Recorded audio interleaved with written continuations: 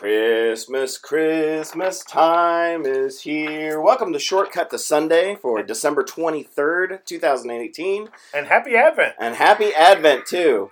My name's Ben. And I'm Bruce. And thanks for joining us today. As evidenced by my holiday cheer, I can't get it out of my system. The chipmunks are in the background of my head. And I'm glad you did not try the falsetto. Exactly, or the sped up version of my voice. Is that what it was? Yeah, I think it is.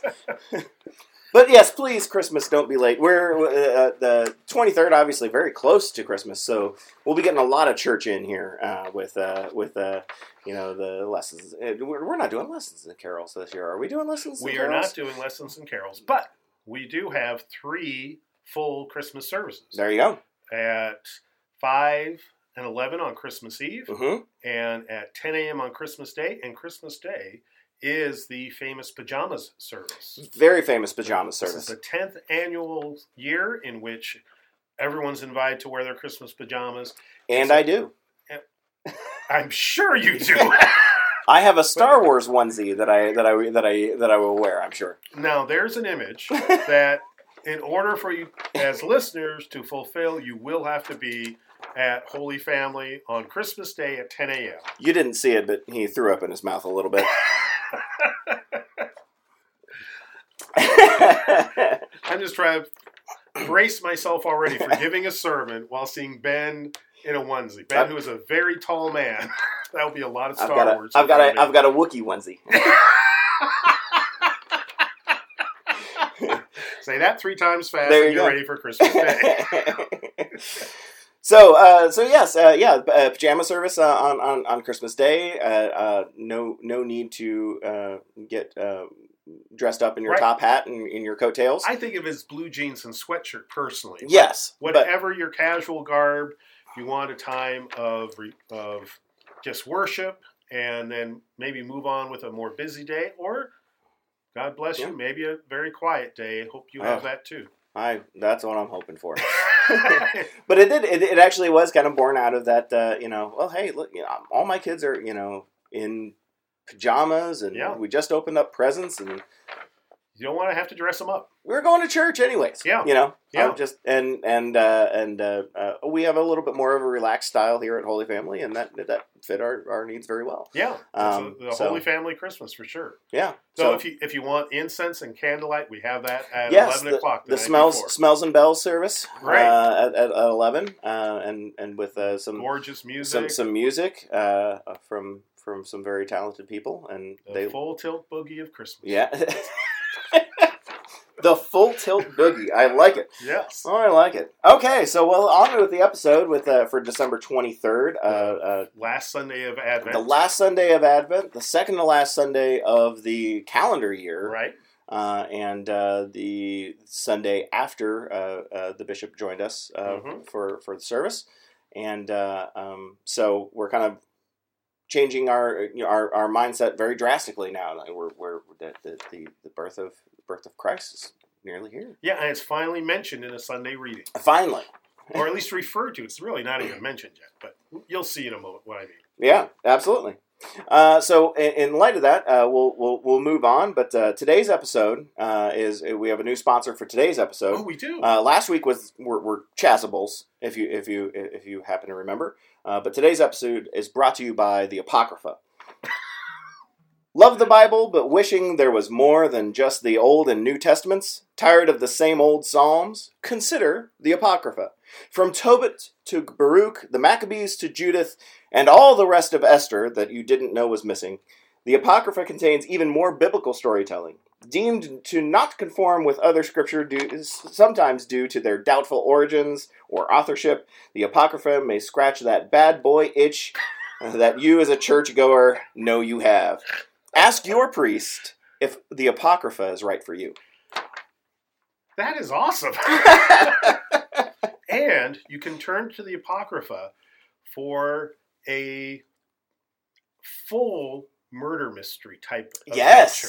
Yes, I've read that one. Isn't that great? There's also some very interesting books, titled book to the Apocrypha. So there's a dragon in one. Yeah, it's worth having some fun with. It really is, and that's the Apocrypha, not the Hippocrypha, or the Apocryphal, So you actually need to do what probably most people do, is simply Google it and get it for free, or buy a Bible that has the Apocrypha explicitly in it, which is what the Roman Catholics, the Eastern Orthodox churches, and the Episcopal Church all believe should be in the Bible.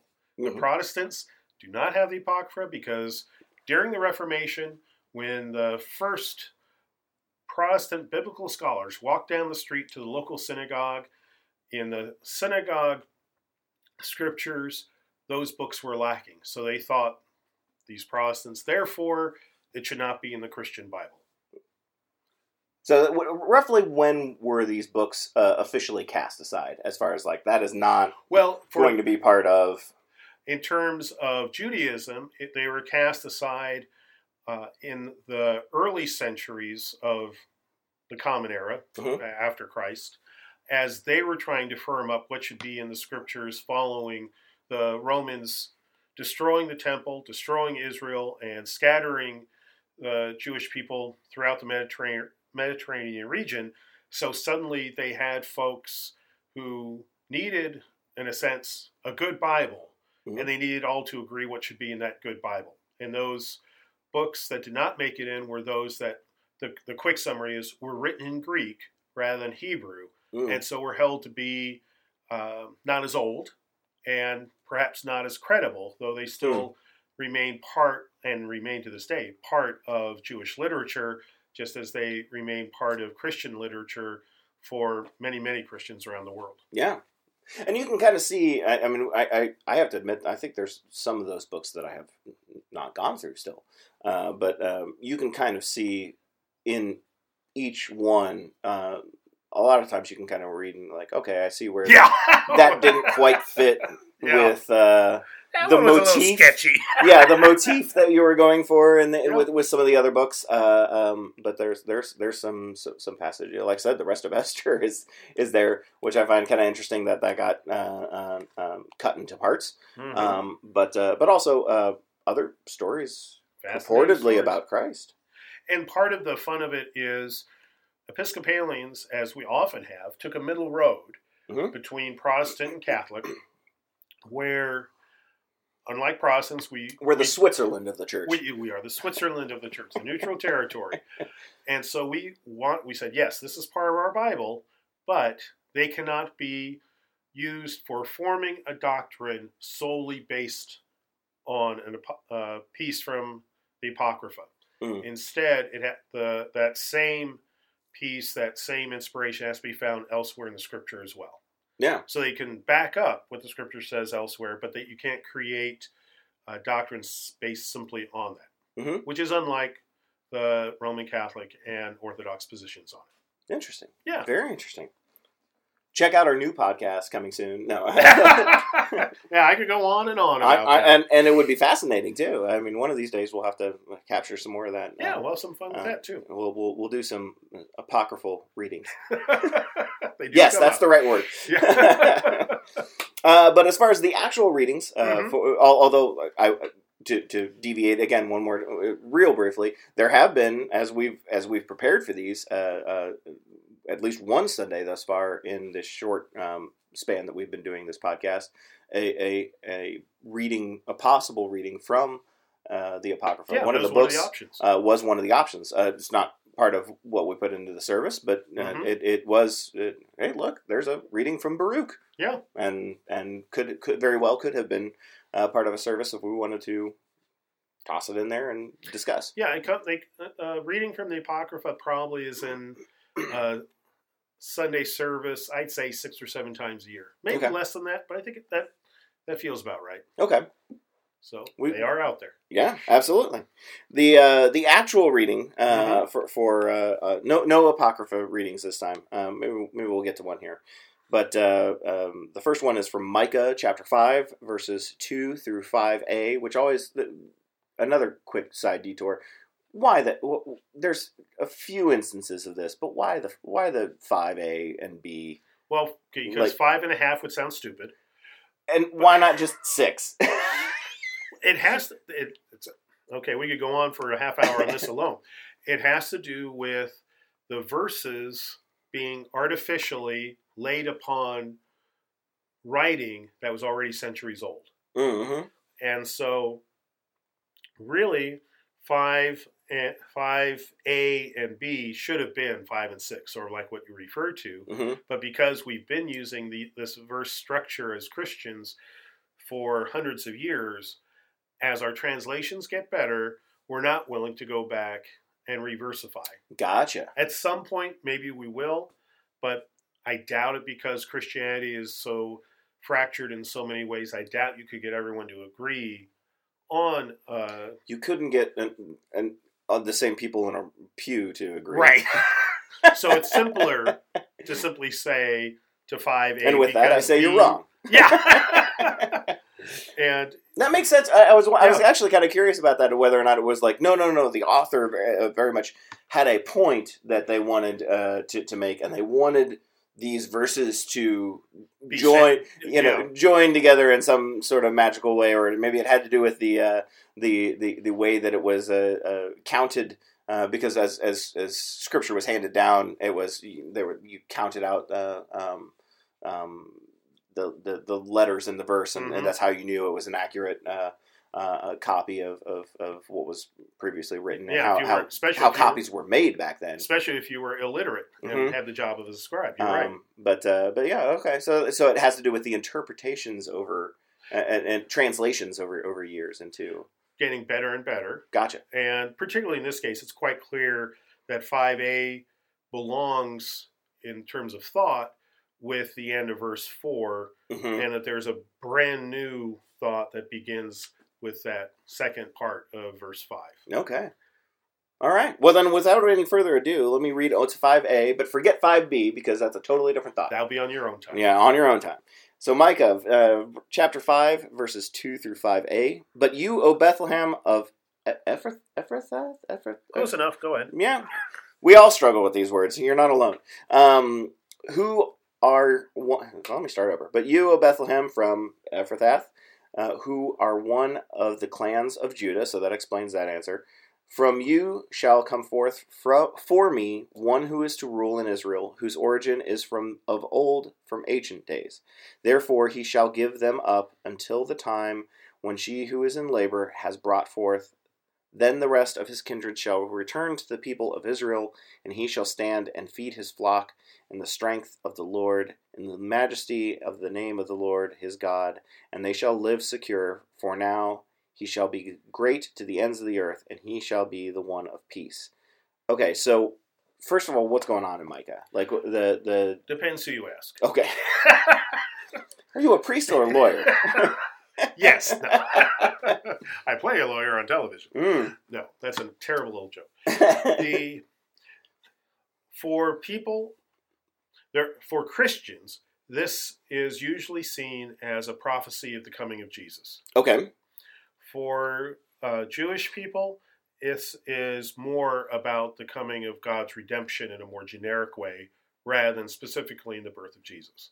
So that's why I say it depends who you are, what your perspective is. I gotcha. Okay. So they're one of the little clans of Judah. Bethlehem of Ephrathah. It sounds almost genealogical, but it's not. Bethlehem's a place. A place. As is Ephrathah. Ephrathah. That actually people know very little about it. Okay. It's disappeared from the face of the map, so there's just a presumption that it was a sister town to Bethlehem. Okay.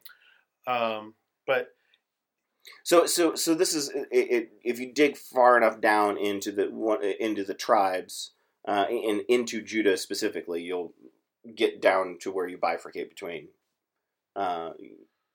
this region and the other regions. So it's like one of the little, right. Okay. Yeah, So even today, Bethlehem. One of the interesting things about the New Testament and the birth of Jesus is that in terms of the Middle East, it's very recent. Mm-hmm. That even though it's 2,000 years ago, and so like for North American Anglos, feels like, boy, that's ancient history. Within what Christians call the Holy Land, so much has happened for thousands of years that the Jesus event, Jesus being born and walking the earth, is almost at the top layers of archaeological research, literally of what's in the ground. Mm-hmm. And because people have been living in that area with very complex civilizations for so many thousands and thousands and thousands of years. So what all that means is that, or what I'm getting at, is that Bethlehem's still there, Jerusalem's still there. You can still travel between the two quite easily because they are very close to one another.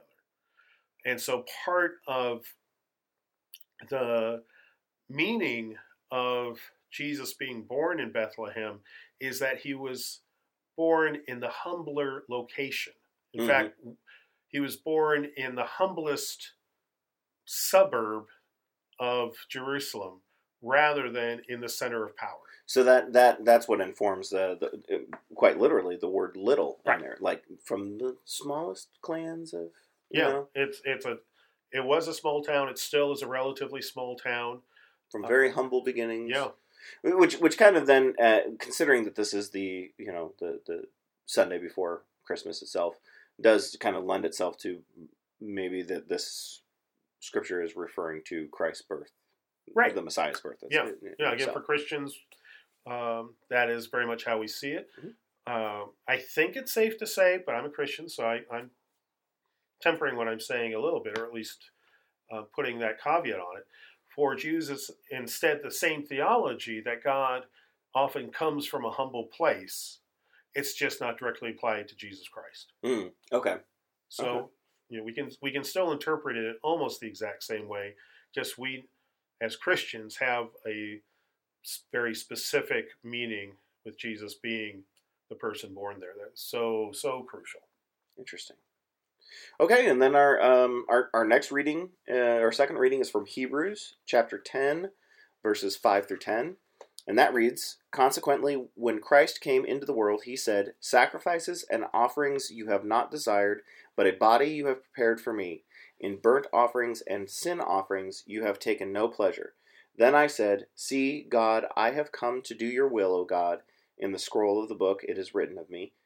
When he said above, 'You have neither desired nor taken pleasure in sacrifices and burnt offerings and burnt offerings and sin offerings, these are offered according to the law.' Then he added, 'See, I have come to do your will.' He abolishes the first in order to establish the second, and it is by God's will that we have been sanctified through the offering of the body of Jesus Christ once and for all." So this verse, and I could tell as I'm reading it, I'm doing it a disservice because there are parentheses and right. A very underutilized style of writing in the Bible, but there's like these little asides that are thrown in there, which in and of itself is an interpretation, since the New Testament was written in Greek, which at that time had no punctuation. So if you see a parenthesis, that was a translator's decision. The kings of run-on to sentences. Yes. And to try to make it legible, the translators stick in a parenthesis, a period, a quotation Interesting. mark. So these are the translators' additives where they go, this doesn't really seem to follow the same logic thought process. I'm going to put this in a parenthesis on the side. Because it's informing what's just been said, but not really part of the same structure. Yes. And sometimes it's also simply a desire by the translator to let the reader breathe if it's being read out loud, and the listener or the reader, if it's being read silently to oneself, take a mental pause. Interesting. See, I get so sidetracked by some of these smaller things, and things that hopefully have some meaning to people who actually listen to this, because if you're listening to this, you might not be reading along and Right. and wouldn't know that. What parentheses? Yeah. What is this guy talking about? Yeah, if you could only see the big chart we have Yes. on the wall here Yes. in the biblical labs of Holy Family. Yeah, we're rendering truth serums. So this verse is talking. It's quotes from Christ himself. This book is to Hebrews, but it's the author of Hebrews is believed to be. We don't know. Ooh, the mystery. It's one of those that that because it's not explicit who it is. Some say it's Paul. Some say it's an unknown, but we can't say for sure. But I have to correct you on one thing. Where you said there's a quote from Christ, it's actually a quote from the Psalms. Ooh, and we do have. There are a lot of those things that if you have the right Bible, they'll tie those. Right. They'll tie those references together and say this is in reference to Psalm. Blah blah blah blah blah whatever. In this case, Psalm 40. Okay. And one of the interesting things. So when it says consequently when Christ came into the world, he said, that's actually taken from Psalms. It's not taken from one of the gospel readings or. Well, it first appeared in Psalms. Okay. And because Christ also did that too. Is play on. That's what I was going to say. That Christ certainly quoted scripture lots and lots, including the Psalms. And the Psalms are often used throughout the New Testament as both an explanation and a fleshing out of Christ's message. In this case, we have in the Gospels passages that are similar, but none that are exactly that.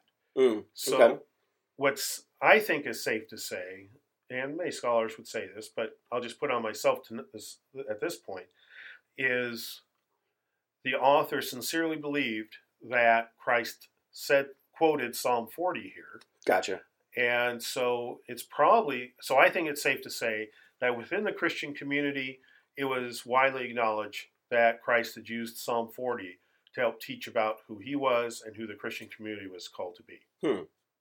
And now Hebrews, just to clarify a little bit, this is an open letter to the Hebrews, unlike some of the other books of the New Testament that were written to specific towns or provinces or what have you. Yeah, it's more generic. This is more to the Hebrew people as a whole, or well, part of the fun of it also is that. I guess without knowing the author, you might not entirely know the intended audience. You don't know the intended audience, and nowhere does it say this is the letter to the Hebrews. Okay. That's something that Christians put on it at some point. Right. So there's nothing wrong with saying that was a letter to the Hebrews, but it also is maybe inaccurate to say that was the first intended audience. So now, in the point of this scripture is it seems to be centered around offerings, and is this basically writing that is trying to draw the parallel of in the Old Testament you were called to do this, but since Christ's coming, he has taken the place of burnt offerings in the temple, of animal sacrifice specifically? Like, what's the... I think it's more poetic than that. Okay. Where, and this is a theology that has predates Christ, that is in the Hebrew Scriptures already, that what's much more important to God is the offering of our lives. And that we frequently lose the symbolism of an offering to God when we think the offering in and of itself is doing the work or is causing the benefit, when what we give to God is supposed to transform who we are. So when we give a gift to the church, to the poor, to whoever it might be, it's supposed to be a way of transforming ourselves and making ourselves closer to God rather than making ourselves look good. Interesting. So this is kind of like a redefinition of the word sacrifice. No, it's not. No. Okay. Because I'm glad you asked that. Because one of I'm glad I'm wrong. sacrifice literally means offering. Okay. But in English, over the last 200 years or so, it's taken on this connotation of an offering that hurts. Interesting. Okay. But yeah. it's actually, in the Greek, it simply is a generic term for offering. Okay. So, well, then maybe perhaps then to rework my thought Okay. Is a changing of the definition of offering. As you were saying, Yes. you used to do this, and you thought this was the act that brought you salvation. That's not Right. You know, that's not what it's about. It's about, you know, The free gift of God the to free, you, yeah. and you opening yourself to that gift. Okay. And it's the battle that God has had with the human race since we first started to crawl out of the trees during evolution, of people opening themselves to God, and then all too quickly saying, okay, now I know how to do this. I'm checking the boxes, so I'm cool with God, rather than maintaining a lively daily relationship with God. Gotcha. It's not a checklist. It's not a checklist. Right. It's not a checklist. Maybe that's a summary of chapter 10 in Hebrews. It's not a checklist. Interesting. All right. Well, I'm glad we solved Hebrews. You're welcome. You're welcome, everybody. So anything else on Hebrews before we move on to Luke? So Luke chapter 1, verse 39 through, and I'm going to go 45 through 55 is optional, but these are short sentences, so we can all bear through them. In those days, Mary set out and went with haste to a Judean town in the hill country, where she entered the house of Zechariah and greeted Elizabeth. When Elizabeth heard Mary's greeting, the child leapt in her womb, and Elizabeth was filled with the Holy Spirit and exclaimed with a loud cry, "Blessed are you among women, and blessed is the fruit of your womb. And why has this happened to me, that the mother of my Lord comes to me? For as soon as I heard the sound of your greeting, the child in my womb leapt for joy." Leaped for joy. I like mine better. "And blessed is she who believed that there would be a fulfillment of what was spoken to her by the Lord. And Mary said, My soul magnifies the Lord, and my spirit rejoices in God my Savior. For he has looked with favor on the lowliness of his servant. Surely now on all generations will call me blessed. From now on, all generations will call me blessed. For the Mighty One has done great things for me, and holy is his name. His mercy is for those who fear him from generation to generation. He has shown strength with his arm. He has scattered the proud in their thoughts of their hearts. He has brought down the powerful from their thrones and lifted up the lowly. He has filled the hungry with good things and sent the rich away empty. He has helped his servant Israel in remembrance of his mercy, according to the promise he made to our ancestors, to Abraham, and to his descendants forever. So this is obviously before Christ is born, Right. As far as where the story takes place. I think a lot of us know the story of Elizabeth and her leaping child. Who is not born yet. John the Baptist. John the Baptist, yes. I thought I gave you a softball. No, I went for the funny joke. Oh. You did. So I did give you a softball. You did give me a softball. I just chose to bunt it anyways. But yeah. So this is about kind of completing the foretelling, right? It kind of right. There over the past several weeks of Advent, we've been listening to scripture that was talking about foretelling. John the Baptist talking about who's about to come, and right. whose sandal I'm unworthy to untie, and even earlier here, as we read from Micah, we were talking about the foretelling of the coming of the Messiah, of Christ himself. So this all has to do with prophecy, and this has to do with promises from God, and promises going all the way, not just to Mary, but all the way back to they in this scripture they tie it all the way back to Abraham, Right. And the promise that was made to him. Although I guess that promise was just that you'd have a lot of descendants, and really great descendants, but that was considered one of the foundational promises Mhm. between God and the human race, and so yes, that's why it's referenced. It's a biggie. It's a biggie. And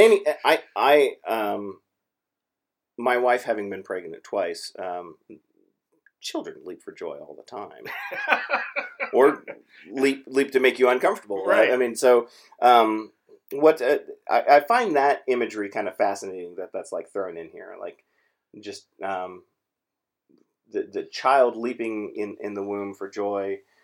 John the Baptist realizing that that the Messiah is near. Right. Quite literally. But anybody who's has had a child in womb, there's not much room for leaping. Not to be scientific about this.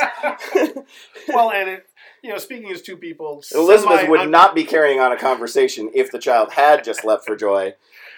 She'd be like, "Oh my gosh, this child's gonna kill me." I'm just struck that two individuals are sitting here who are relatively unqualified. Very unqualified. Very unqualified. But as I learned from being near my wife during those pregnancies, I'm told it's uncomfortable. Right. Yes, I think that's correct. And yeah, so they're actually trying not to get in too much trouble and into too much more trouble. Yep.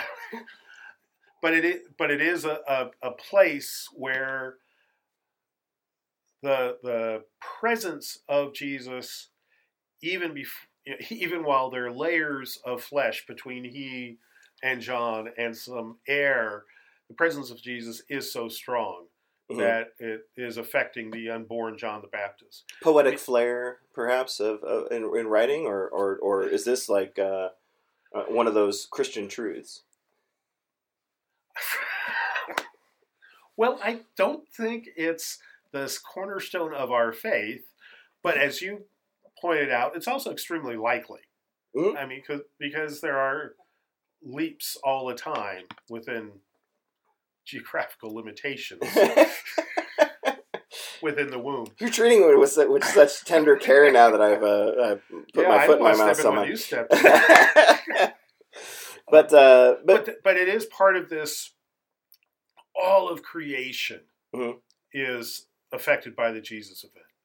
That even an unborn child, which in this place and time was not considered human, is leaping at the presence of the Savior. Certainly within the context of this story, we all know who the unborn child is in terms of John the Baptist and all. So right. Certainly that child has importance. But it would have been very significant to the first listeners of this story that even something pre-human was acknowledging the Savior of the world being present. It's a hard mindset for us to get into in our day and age with all of our knowledge of science and thank God for that premature babies can be saved and live full lives. But there was a different view of children, of their place, of their role. And in the Gospel of Luke, children are raised up repeatedly by Jesus as symbols of those who are otherwise overlooked and need to be seen, part of the outcasts of society. So even before Jesus is born, he's raising up a whole class of humanity that is a foreshadowing of what Jesus will be doing throughout the Gospel of Luke. That's an interesting point of view. So drawing importance to children even at this earliest of age. Yeah. I also find it interesting that Mary also takes the extra step of I wouldn't say like deflecting praise, but there's certainly through this story, Mary very easily could have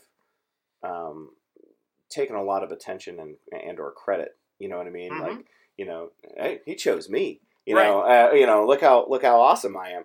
But in a way, and maybe I'm reading too much into it, but in a way, I think some of these verses seem to me to kind of be like, I see what I see the praise you're heaping over here, but let's make sure it goes where it's supposed to, and I'm just blessed that this, to be a part of this, and that all the glory really be to God for this promise that He's fulfilled. And very much so, and that's one of the reasons why it's so important for Christians to see Mary as their model of humanity, mm-hmm. of how we are called as individuals to live, where, like you say, she could have demanded all sorts of honors be heaped mm-hmm. upon her. And would have gotten it. And at least at certain places and times would mm-hmm. have,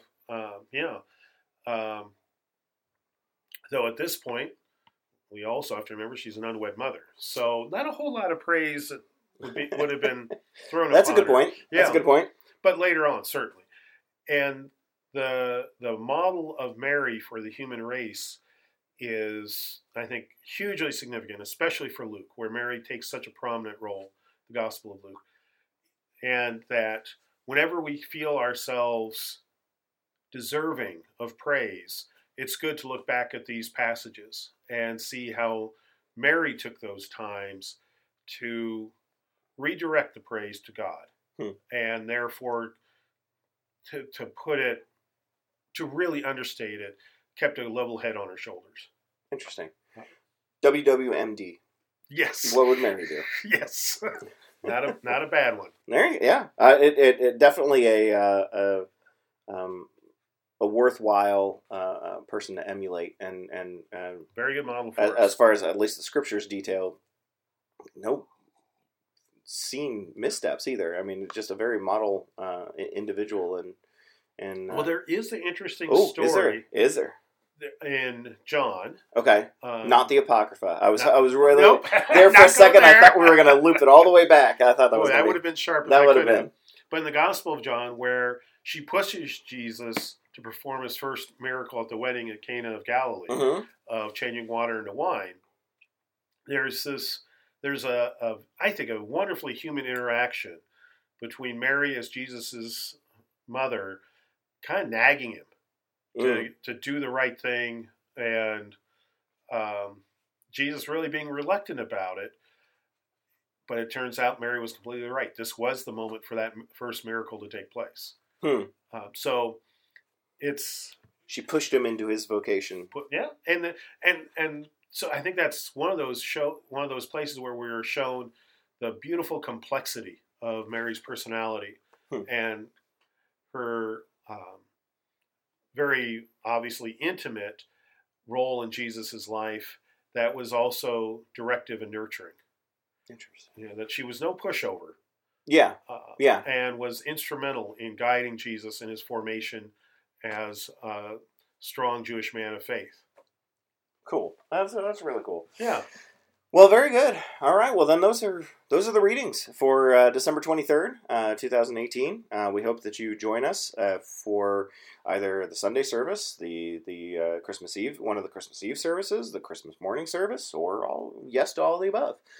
You are more than welcome to join us for any of those. If you have any questions, feel free to visit our website and www.holyfishers.org.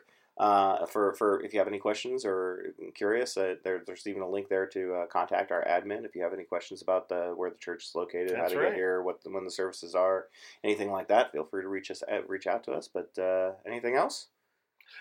Almost Merry Christmas. Almost Merry Christmas. And with that, we leave you. December 23rd. We'll see you then. Thanks so much. I've been Ben. I've been Bruce. And we'll talk to you later.